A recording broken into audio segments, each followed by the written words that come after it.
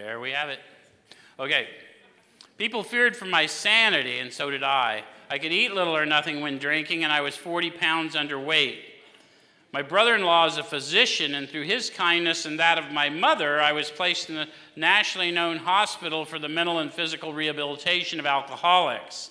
Under the so-called belladonna treatment, my brain cleared. Hydrotherapy and mild exercise helped much. Best of all, I met a kind doctor who explained that though certainly selfish and foolish, I'd been seriously ill bodily and mentally. So this is his third treatment that he's talking about. So this is treatment 1. Okay, thank you, Sean. So he's talking, the doctor is now introducing him to the idea that he didn't drink the way he was because of his failed character. He drank the way he was because he was alcoholic.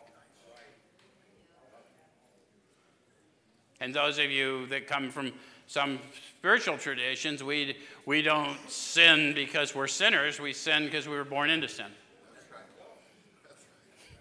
So if you don't know that you're worthy of a redemption, regardless of what spirit's got you, something about it, we just don't seek the healer. Make sense? Some of you are feeling what I'm telling you.